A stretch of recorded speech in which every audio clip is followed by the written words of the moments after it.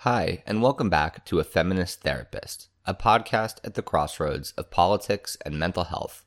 I'm your host, David Averick, psychotherapist and social worker, broadcasting to you from Baltimore, Maryland. Today's episode does not really require a trigger warning. Back in the 1970s, in Vancouver, British Columbia, a psychologist named Bruce Alexander was conducting research which would come to be known as the Rat Park experiments. These experiments represent one of the great ignored discoveries in the history of psychology. One part of Alexander's experiment consisted of taking a bunch of lab rats who lived in cages and getting them addicted to opioids in the form of water laced with morphine, and then introducing them to Rat Park, which was a multi-level rat playground with toys, activities, exercise wheels, stuff to chew on, you name it. Also residing in Rat Park were other rats, non-addicted rats, both male and female, along with space for them to mate. Once they arrived in Rat Park, the opioid-addicted rats were offered ongoing access to morphine water. But surprisingly, they rejected it. They weaned themselves off the morphine, and then they stayed off it. They became normal rats. That is, their addictions went away. Subsequent studies have found that environmental enrichment reduces cocaine-seeking behavior in mice, and that environmental enrichment can eliminate established addiction-related behaviors in mice. Conversely, removing mice from enriched environments has been shown to increase their vulnerability to cocaine addiction.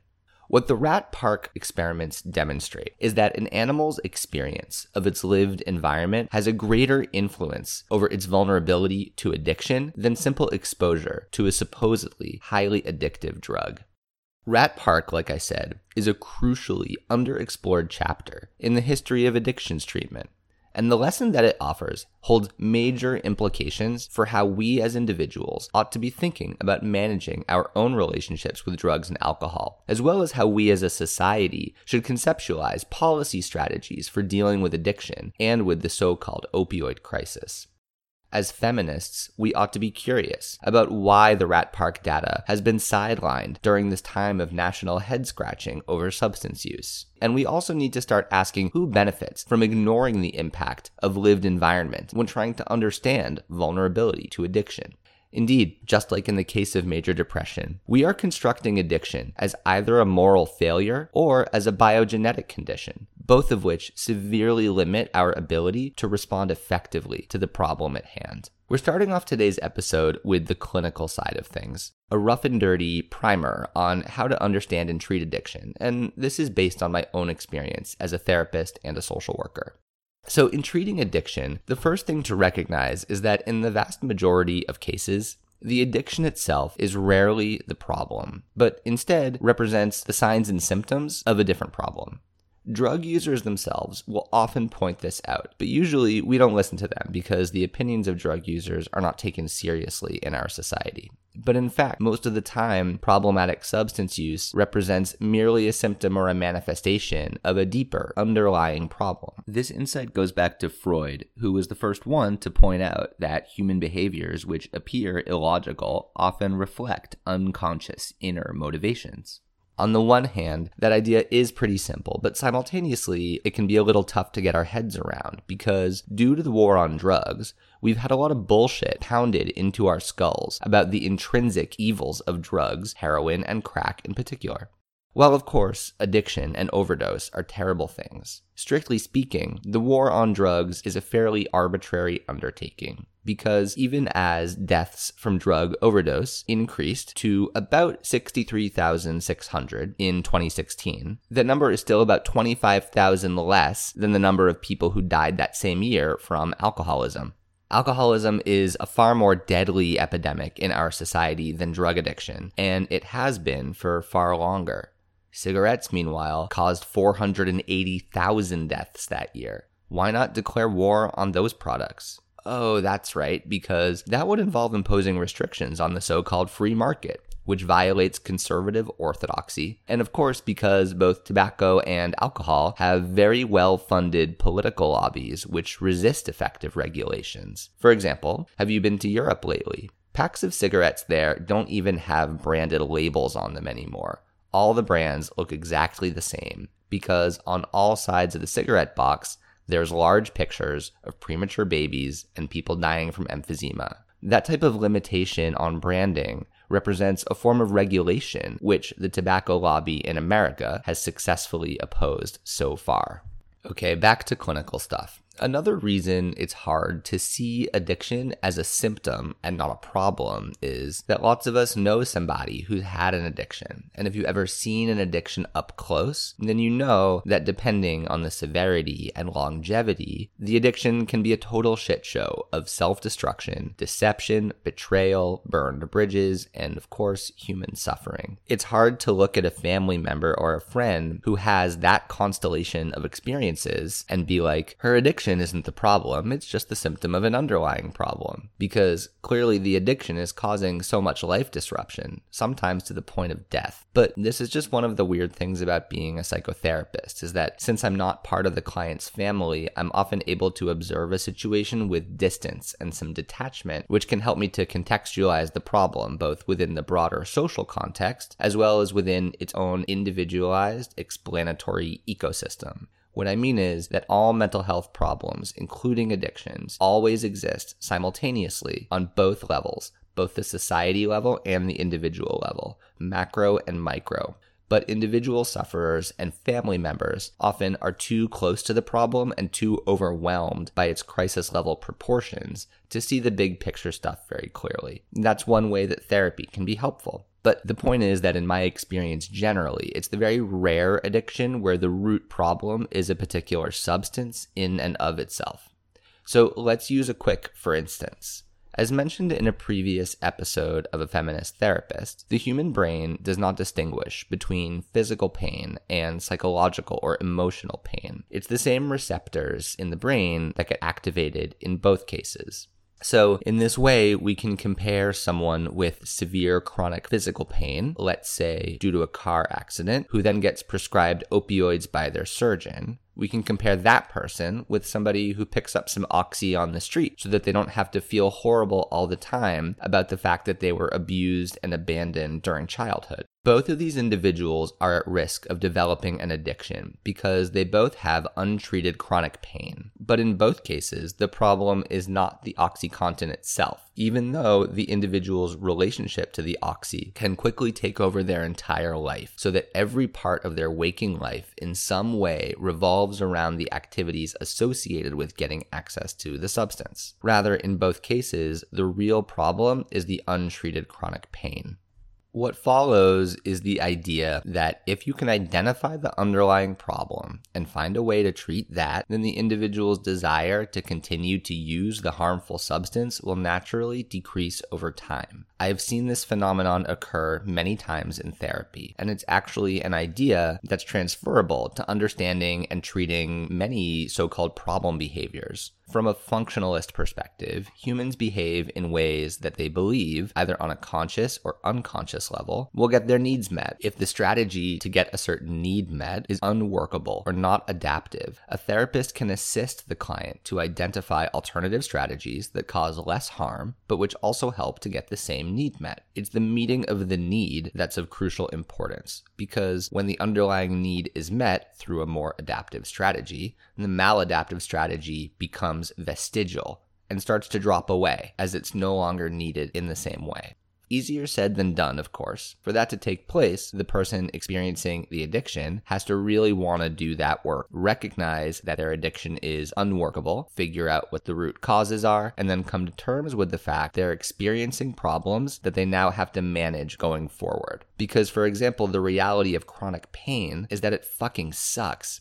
If you've ever had to deal with chronic pain, then you know what I mean. And it has a way of shrinking down your world, reducing the breadth and scope of your attention, because it's so hard to focus on anything but the fact that you're in pain. And because chronic pain is frequently an invisible condition, it can be very hard for other people to appreciate your situation and to empathize with you. And eventually they get tired of hearing about it. But because the experience of pain is so consuming of your attention, it becomes the only thing that you're able to talk about. It's a vicious cycle. as for other ways of getting the need for pain relief met, I find that mindfulness training is a really important part of managing chronic pain. And in fact, research shows that individuals with chronic pain who utilize mindfulness meditation regularly report both lower levels of pain as well as less depression about having chronic pain. But to get to a place of feeling motivated to do mindfulness meditation training, which requires effort, first you have to accept the fact that there may not be good analgesic medications that are both safe and effective to take long term. Good pain management often means doing more than just taking pills. In general, it's not a huge mystery what the root cause of an addiction is. The way to figure it out is to start by asking the question, how does using drugs help? This is a question that comes out of solution-focused therapy. So think of the person in your life who has a substance use problem, including if that person is you, and imagine asking them that question. How does using drugs help you? Or use it for any problem that you struggle with. How does it help you to yell at your boyfriend? How does showing up late for work every day help you? The answer to that question often gives you ideas for what the treatment could consist of. For example, maybe drugs are a way to mitigate intense grief at the loss of a parent. If so, grief counseling could be indicated. Or maybe getting high helps to cover up a sense of shame for an inability to function economically or to obtain a good job. And so career coaching might be an appropriate treatment. Or you could go in the direction of providing psychoeducation, i.e. helping the person to better appreciate the structural inequalities embedded within a post-industrial, service-based, neoliberal gig economy that offers so little to so many and so much to so few. Because often, developing a more sophisticated context for understanding a problem reduces the sense of shame that comes up with having a problem. This is why it's important, in my opinion, to bring in conversations about rape culture with victims of sexual trauma. When we learn to appreciate that men are essentially trained from a young age to value their own sexual needs over the rights of women and girls, and that rape and sexual abuse are merely the logical conclusion of that social norm, then victims often become able to start to let go of some of the shame and self-blame that almost universally attend that type of trauma. In both cases, taking steps to create a sense of progress around addressing the underlying problem can have the power to reduce, in the drug user's mind, the sense of urgency around continuing to use drugs in the same way at the same rate. And this creates room for change. I like to describe this approach to therapy as functionalist because it's less concerned with right and wrong, good and bad, than with what's workable and what's not workable. One of the tenets of solution-focused therapy, which is a modality that I enjoy a lot, is that small changes create room for larger changes over time. Making some progress with appropriately grieving the death of a parent may result in a slight but noticeable decrease in the amount of alcohol consumed in a week. That's helpful data because it represents a piece of demonstrable progress. Some proof which indicates to the person that it is in fact possible to create change with respect to drinking. Frequently, with an entrenched problem, whether it's alcohol or drugs or depression or anxiety, merely proving to yourself that it's possible to experience some amount of change is a really important first step toward cultivating the self-confidence that's required to continue treading the really challenging path of increasing your well-being. For example, when you're in the depths of a depression or an addiction, often it's really difficult to conceptualize all the changes that need to be made. And that's why in therapy, I often like to start with low-hanging fruit, or what I like to call the smallest possible change, and then use that as a springboard to imagine bigger changes. My approach to treating substance use disorders is also rooted in the philosophy of harm reduction. Harm reduction is all about increasing health and well-being, even when unsafe behaviors are present. It comes from a recognition that drug and alcohol use is normal, and that most people use drugs and or alcohol at some levels. I know that I do. So it's certainly unfair of me to judge other people who choose to use drugs or alcohol. A classic example of a harm reduction policy is needle exchange services. Needle exchanges provide clean needles to intravenous drug users so that they don't share their needles or use dirty needles in order to shoot up. The existence of needle exchange is based on a non-judgmental acceptance of reality. That is to say, people are going to shoot up using drugs, even if we might prefer that they not do that. Offering clean needles to drug users decreases their chances of acquiring HIV, hepatitis, and other infections. And this is a way of increasing safety, even in the context of a risky behavior like IV drug use. The other thing about needle exchanges is that they save taxpayers buckets of money because it's a lot cheaper to prevent new infections than to treat HIV and hepatitis in emergency rooms and outpatient clinics, especially when people are uninsured. Needle exchanges are also places where people who have addictions can build relationships with service providers who don't judge them. And what that means is that if the drug user wakes up one day and decides that she wants to access treatment, then she'll know who to talk to about getting some help. This idea that we're exploring, that an addiction usually represents a visible manifestation of an invisible problem, ties into this idea that pretty much all human behavior makes sense given the right context. Human beings, by their very nature, are problem solvers. Our minds experience a problem, for example, anxiety or depression or pain or grief or loneliness or abandonment, and then our minds suggest solutions to that problem. And the solution may be alcohol or drugs. Our mind may suggest other solutions as well, more workable ones like going to yoga or talking to a therapist or writing in a journal. But there may be internal or external barriers preventing the person from engaging with healthier solutions. One thing that's very common is that for those of us on the outside, the behaviors associated with misusing substances often appear terribly illogical. However, within the lived ecosystem of the individual's mental health, using substances often feels like the most rational choice available to get a particular need met, despite the cumulative negative consequences of doing so. One way that having an addiction can quote-unquote help people is that for some people it provides them a sense of affiliation and community when they feel they don't fit in with any other segment of society. The need to belong is a really crucial human need, and the way that we as a society exclude, marginalize, and stigmatize drug users will only reinforce their addiction-related behaviors. The reason that this way of thinking about drugs, that is, being curious about how using drugs helps the individual, the reason that this sounds strange and unfamiliar is because it represents an amoral approach to addiction. Amoral is a different word from immoral. Immoral means bad or wrong. Amoral means unconcerned with right and wrong.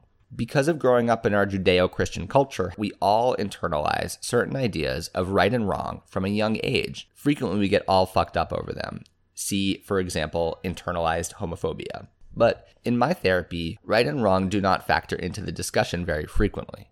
I'm far more concerned with what's workable and what's unworkable, what's functional and what's dysfunctional. The problem is that we're so accustomed to thinking of addiction as a moral problem, as a form of personal weakness and personal failure, and we have so many policies in place, in particular policies related to criminalization and incarceration, which reinforce in our minds the association between drugs and immorality, that it's really hard to shake this notion that a non-judgmental approach to addiction, an approach which doesn't try to impose a morality of abstinence in particular, is far more practical and effective than a shaming or blaming approach. 12-step programs like Alcoholics Anonymous insist on abstinence, which can make them inaccessible for a lot of people. And AA also ignores the fact that its founder, Bill W., only got sober based on a spiritual awakening that he had from tripping out on the psychedelic effects of the belladonna plant. Psychedelics, in fact, are currently being used in fascinating ways to treat addiction. Which isn't to say that AA is not a great choice for lots of people. I definitely know folks who depend on the support and structure of AA. But shaming and blaming is, of course, a natural consequence of the war on drugs. It's because of the war on drugs, which is defined as a set of domestic, social, and criminal justice policies initiated by Richard Nixon and expanded by subsequent presidents of both parties. It's because of the war on drugs that for a long time, including right now, most people believe that the root cause of addiction lies within the drug itself. This idea that drugs themselves cause addiction is where we get dumb ideas like, if you try heroin even once, it can make you an addict for life. Embedded in that statement is a belief in the power of heroin to overwhelm the capacity of the human mind, to cause some sort of enslavement of the mind to the drug. But this is not true, and science has never proven this to be true, whether we're talking about crack or heroin or meth or weed or alcohol or whatever. Think back to Rat Park. If morphine, an opioid, is so addictive, then the rats would have kept using it once they got to Rat Park. Psychological dependence is, of course, a thing, and people who have unhealthy relationships with substances will frequently experience thoughts or beliefs that they, quote-unquote, need a substance in order to function. But the existence of that feeling does not make it factually true. As my therapist friend Alex likes to say, feelings aren't facts, but they sure feel like facts. Back in episode 2 of A Feminist Therapist, we discussed how, when it comes to depression, people used to subscribe to the moral failure theory, which meant that back in the day, people thought you got depression because you were weak. And now we've moved to the biogenetic theory, which means that people think that if you're depressed, then you must be suffering from an organic brain illness, or you have a chemical imbalance, or you have bad genes. We talked about how the problem with both of these theories is that they localize the cause of the depression within the individual, while ignoring all external structural and environmental factors such as racism, misogyny, economic inequality, homophobia, and transphobia, which also are proven to contribute to depression. Another problem we examine with this setup is that when you conceptualize depression as strictly biological, then it follows that the solutions to the problem also are going to come from biology. And indeed, we can see how when we talk about solutions to depression, antidepressant medications are often the first idea that pops into mind. This is opposed to more structurally oriented solutions for treating depression, which may include overthrowing rape culture, uprooting racism, and mitigating extreme economic inequality. That is, treating some of the major root causes of depression. And like I mentioned in previous episodes, in my experience and within my belief system, you don't need to completely overthrow rape culture in order to start experiencing some relief from the depression caused by rape culture. The act of participating in smashing rape culture and the patriarchy, acts which will consist of joining with others, building power, talking about and working on making the world better and safer for people who don't have male privilege. All that stuff helps to treat the depression that's caused by rape culture. The same goes for the depression caused by poverty and racism and homophobia and transphobia. The underlying idea is the way in which we go about defining the problem has a great deal to do with what solutions we end up pursuing. Okay, back to feminism. When we put energy into decoding the terms of the conversation, when we notice what we're talking about and how and why, we are being feminists and using our feminism. So now we're going to turn that same lens onto this conversation around addiction, and we're going to find a similar trajectory. It used to be the case that addiction was socially constructed as a moral failure, and to a large extent, it still is. But now it's increasingly common, especially for policymakers, to talk about addiction as a biomedical illness. And just like with depression, while the movement from moral failure to biomedical illness does represent a step forward in some respects, because it means that we treat people with substance use problems with a little more dignity, it's still highly problematic because it localizes the source of the addiction within the individual and ignores environmental contributing factors. It's definitely worth pointing out that once the phenomenon of addiction began to spread from inner cities to the suburbs, that is, from majority people of color populations to white populations, that this shift in rhetoric from moral failure to biomedical view of addiction began to pick up real steam. So now let's dial up the feminism in order to critically examine the three main messages we receive from society about what causes addiction. First, that drugs themselves cause addiction because they are mysterious and evil and powerful. This is a key message of the war on drugs. The second message is that people of weak character succumb to addiction. This is the message of the moral failure theory of addiction. And the last message to decode is that addiction itself is a biomedical illness and should be treated just like any other biomedical health condition with inpatient rehab or prescription medications. All of these messages are problematic. Let's go one by one. First, think back to Rat Park. Before arriving at Rat Park, the opioid-addicted rats were choosing morphine-laced water because their lives were spent trapped in sterile cages with no companionship and nothing to do and no place to use their rat skills. In that type of hell, with no stimulation and nothing to anticipate, who wouldn't take drugs just for a break in the routine, some relief from boredom? But once those rats were put in an environment that allowed them to gain access to a fuller expression of their rathood, it turned out that their need for opioids decreased. Remember, when treating addiction, we always ask, what purpose does this addiction serve? In the case of the lab rats, it turned out that using morphine was a great way to experience relief from the horribly restricted life of being a lab rat. And so when we look at people all around our country using and overdosing on opioid narcotics, we ought to be asking ourselves, is there something going on in the lived social environment that's making heroin use a logical decision? If we need further evidence of the fact that drugs themselves are not what causes addiction, then we should look at the case of heroin use during the Vietnam War.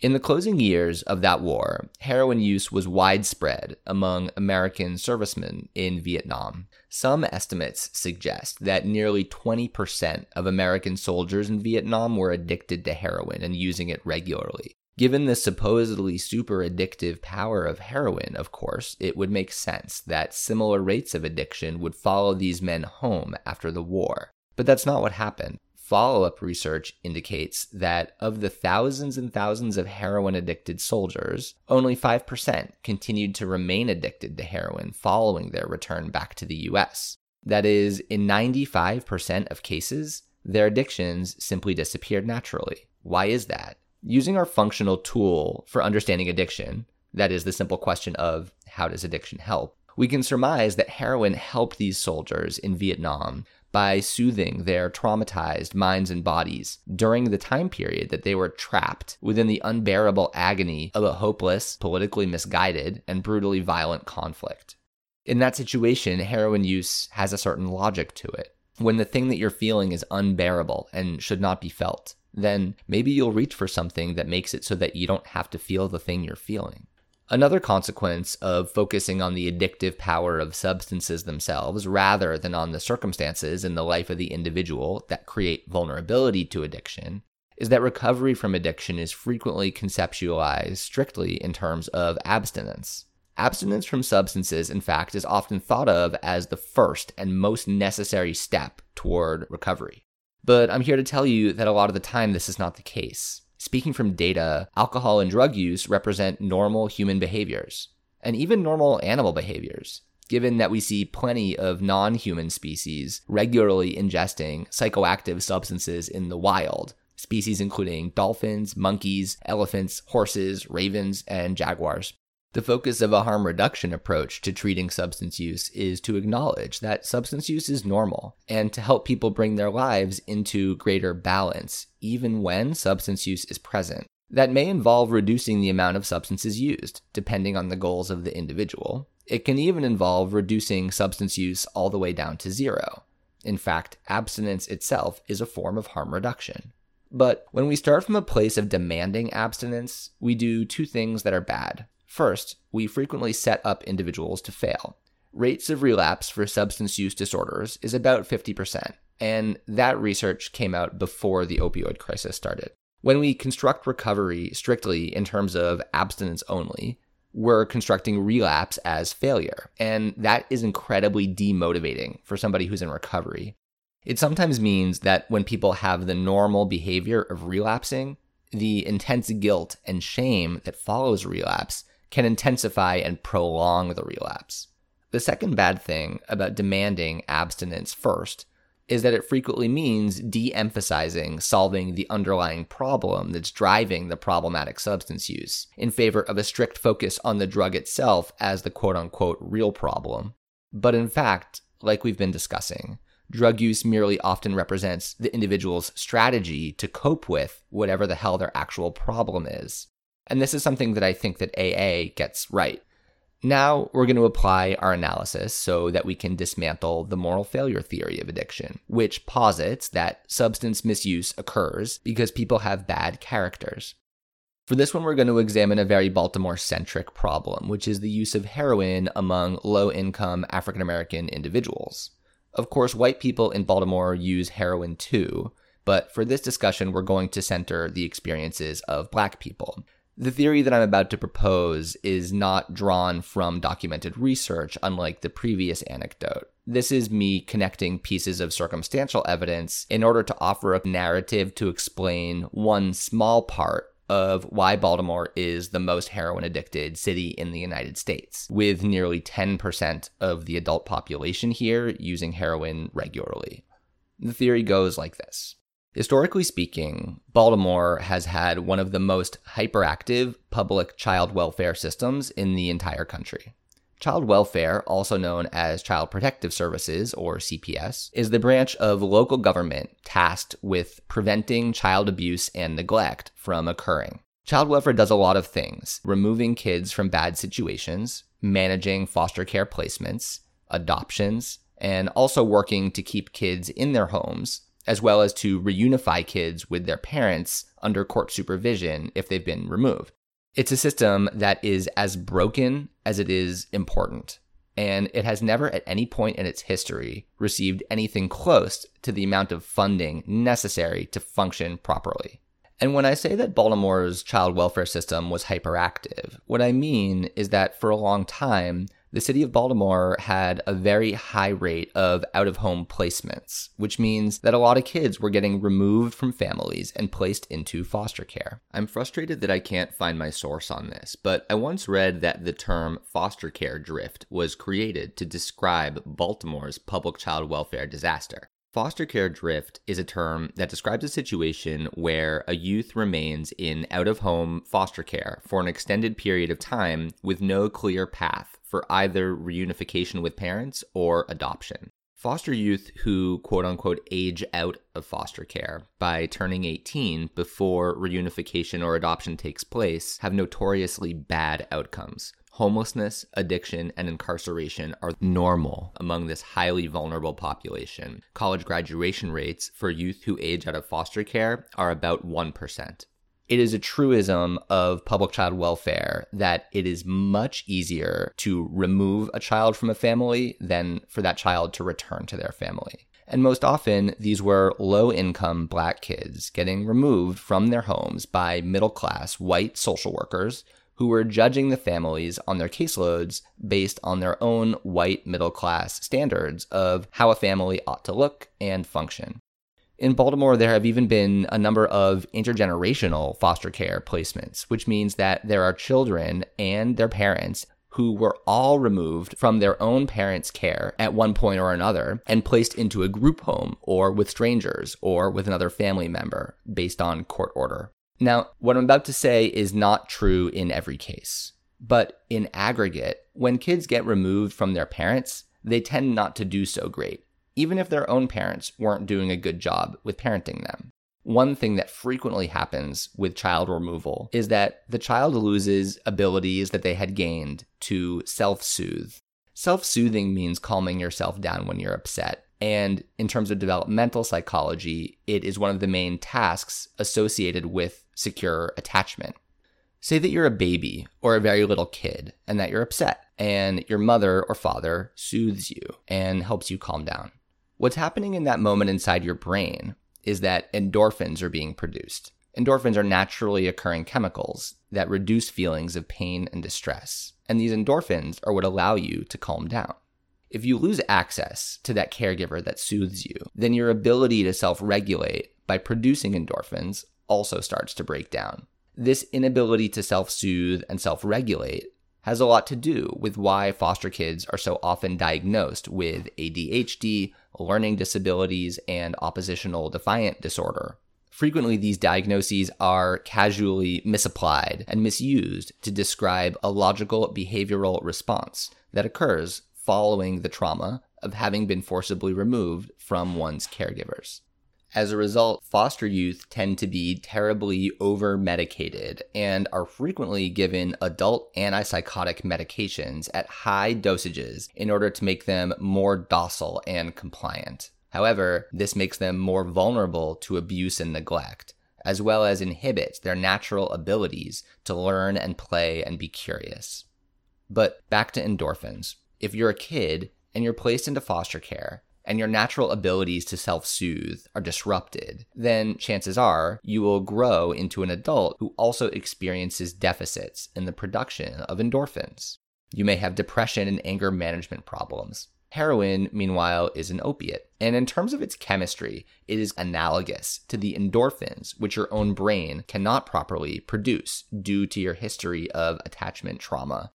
Endorphin literally means morphine that's produced inside of you. Your brain wants endorphins. All brains do, because endorphins help you feel good if you are feeling bad. But if you're a person who has lifelong deficits in endorphin production, and then you experiment with drugs, as people do, and you happen to encounter heroin in the social environment, which is fairly common in Baltimore, then we can start to see how a history of attachment trauma can create a vulnerability, a predisposition to addiction, given that the experience of heroin represents getting access to that same soothing feeling that was taken away from you when you were removed from your family. And in fact, in providing psychotherapy to homeless people in Baltimore for years, whenever I would ask about what it feels like to shoot up heroin, the most common response I got was, "It feels like a warm hug." So that's another way to know that drug addiction isn't just about having a bad moral character. Because for a lot of people who have childhood attachment trauma, something which, by the way, is exacerbated by exposure to extreme poverty, addiction is connected to the experience of having an open wound in your spirit.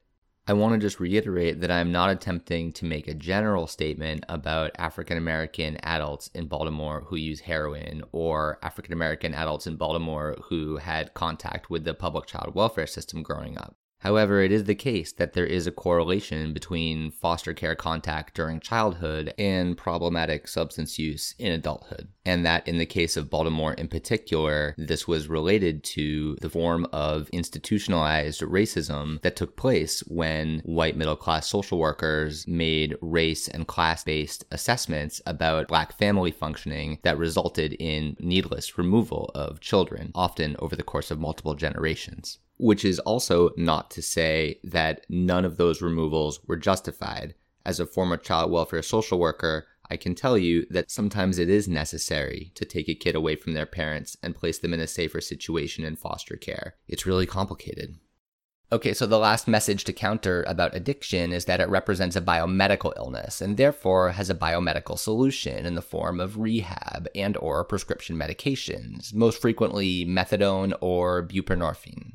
A weird thing happened when, within the realm of policymaking, we decided to stop talking about addiction as a moral failure and instead describe it as a biomedical illness.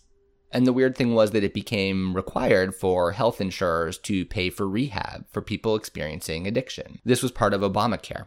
As a result, a gigantic addictions treatment industry sprang up really fast in order to cash in. But because addiction is so complex, and we still really don't know how to treat it or how to cure it, it turns out that a lot of these operators were super shady and not that interested in helping people get well, but more interested in submitting reimbursable receipts to insurance providers, including Medicaid and Medicare. There's been a bunch of good reporting on this elsewhere, and it's an important topic. As for methadone maintenance therapy, or the use of buprenorphine, these medications do not cure a person's addiction, plain and simple, nor do they promise to.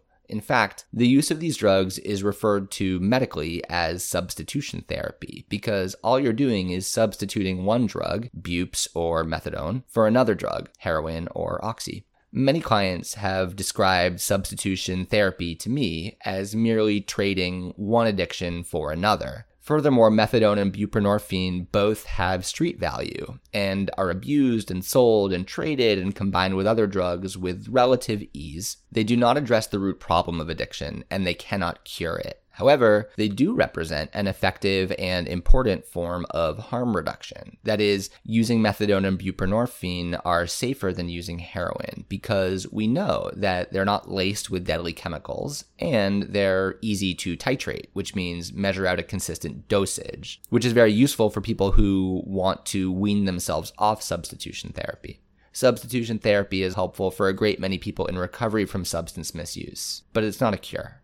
So what we're left with is the question of how to explain the opioid crisis and the increase in addiction we're seeing and sensing all around us. The short answer is it's complex, and there are many relevant factors. One factor that's gotten some attention over the past few months has been the intense efforts by the company Purdue Pharma, the makers of OxyContin, to basically flood the market for years with prescriptions for that drug. Their tactics included lying to prescribers about the addictive capacities of the drug, despite internal research that demonstrated its danger. Just like the fossil fuel industry knew about carbon-driven climate change for decades and lied about it, just like the tobacco lobby knew about cancer and covered that up.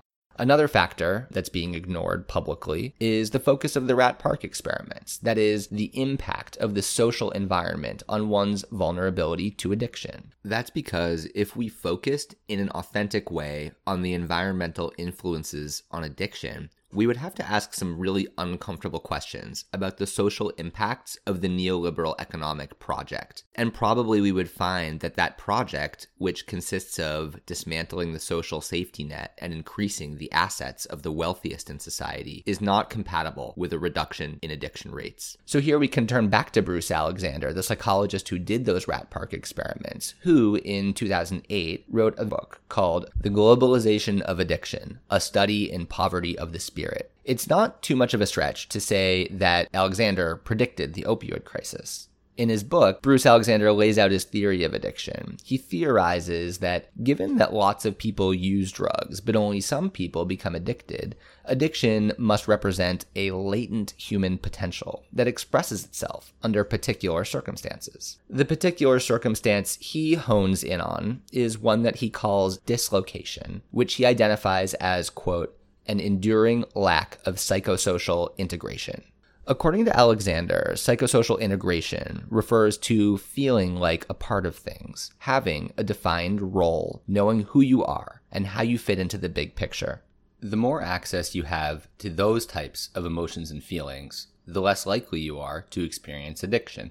Alexander points out that in contemporary society, which he identifies by the spread of free market capitalism, quote, rich and poor alike are being torn from the close ties to family, culture, and traditional spirituality that constituted the normal fabric of life in pre-modern times, end quote. He argues, quote, free market society subjects people to unrelenting pressures toward individualism, competition, and rapid change, dislocating them from social life. People adapt to this dislocation by concocting the best substitutes they can for a sustaining social, cultural, and spiritual wholeness, end quote. Alexander summarizes the economist and philosopher Karl Polanyi when he says, quote, establishing the delicate interpenetration of person and society enables each person to satisfy simultaneously both individualistic needs and needs for community, to be free and still belong, end quote. The point he's making is that the way that society is currently set up around the obsession with consumer goods, ultra-pervasive advertising content designed to make you feel insecure and unworthy, the toxic degradation of the natural environment, exploitation of workers, and of course, rape culture and intense oppression and identity-based violence, along with the gaslighting and conspiracies of silence around them, creates the conditions where the experience of dislocation is increasingly common, increasingly the norm. And a dislocated society, Alexander argues, is a society at risk for epidemic addiction. And for me, this poses another critique of people talking about substitution therapy, that is methadone and buprenorphine, as a complete cure for substance use disorders. Because in neoliberal capitalism, where healthcare is not considered a human right, Solutions to medical problems are almost always monetized and commodified. But if the relentless pursuit of profit is part of what's causing the problem with addiction, isn't it therefore philosophically misguided to imagine that the creation of yet more profit by selling methadone and buprenorphine could really be the whole solution? In episode 1 of A Feminist Therapist, we talked about the story of the two little fish who encounter an old man fish who says to them, "How's the water, boys?" And then the old man fish swims away and the little fish turn to one another and they say, "What the hell is water?" When it comes to talking about the social conditions that produce addiction, we are all the little fish. We are trained from a young age to take for granted the excesses of capitalism. For example, extreme income inequality. And in fact, we are told regularly by politicians and pundits that neoliberal free market capitalism is the only economic system that can possibly work. These days, a lot of effort goes into preventing people from publicly asking uncomfortable questions such as, why aren't healthcare and affordable housing guaranteed when we live in the wealthiest country in the history of the world? Why aren't dignified wages available to everybody who wants to work? Why are so many people required to face down odious inflationary student loan debt or to live paycheck to paycheck, one health crisis away from homelessness? Why do economic pressures prevent people from being able to enjoy time with their children and spouses? Why are so many people in America taking antidepressant medications, and why is that considered normal? Why is rape culture normal? Why are men taught that they can do whatever they want to the bodies of women and girls? Why are white people taught that people of African descent are lazy and violent? Why is this normal? Can we please call bullshit? My take is that if we're genuinely interested in addressing the problem of addiction in society, then it's time to start asking these types of questions, as well as other questions directly pertaining to the root causes of addiction. Rather than punishing and blaming and shaming people experiencing addiction, we should be talking about how to create the conditions where sobriety makes sense. Rat Park worked because it incentivized sobriety. The tools for living in balance with substance use were deliberately provided. Because if we lived in Rat Park, if we created a society where all people, including women, gender non-conforming people, non-white people, and people without education and without advanced job skills, all had access to the things that they needed in order to live with dignity, then we would be seeing a real decrease in problematic substance use. Sure, there will always be outliers. Always, some individuals will experience problems with drugs and alcohol, even if they have what they need to live a decent life. But that does not mean we should be satisfied with a world where the risk of ending up dislocated and addicted is high and getting higher. The crisis of addiction and overdose is going to get worse before it gets better. And that's because our policymakers have an allergy to discussions about root causes and real solutions. But that doesn't mean we have to. Thanks for listening to episode 5 of A Feminist Therapist. I'm David Averick. I welcome your comments and questions. You can email me, afeministtherapist@gmail.com. You can find me on Instagram or Twitter, but I don't really use those that much. I look forward to interacting with you. Thanks, and have an awesome day.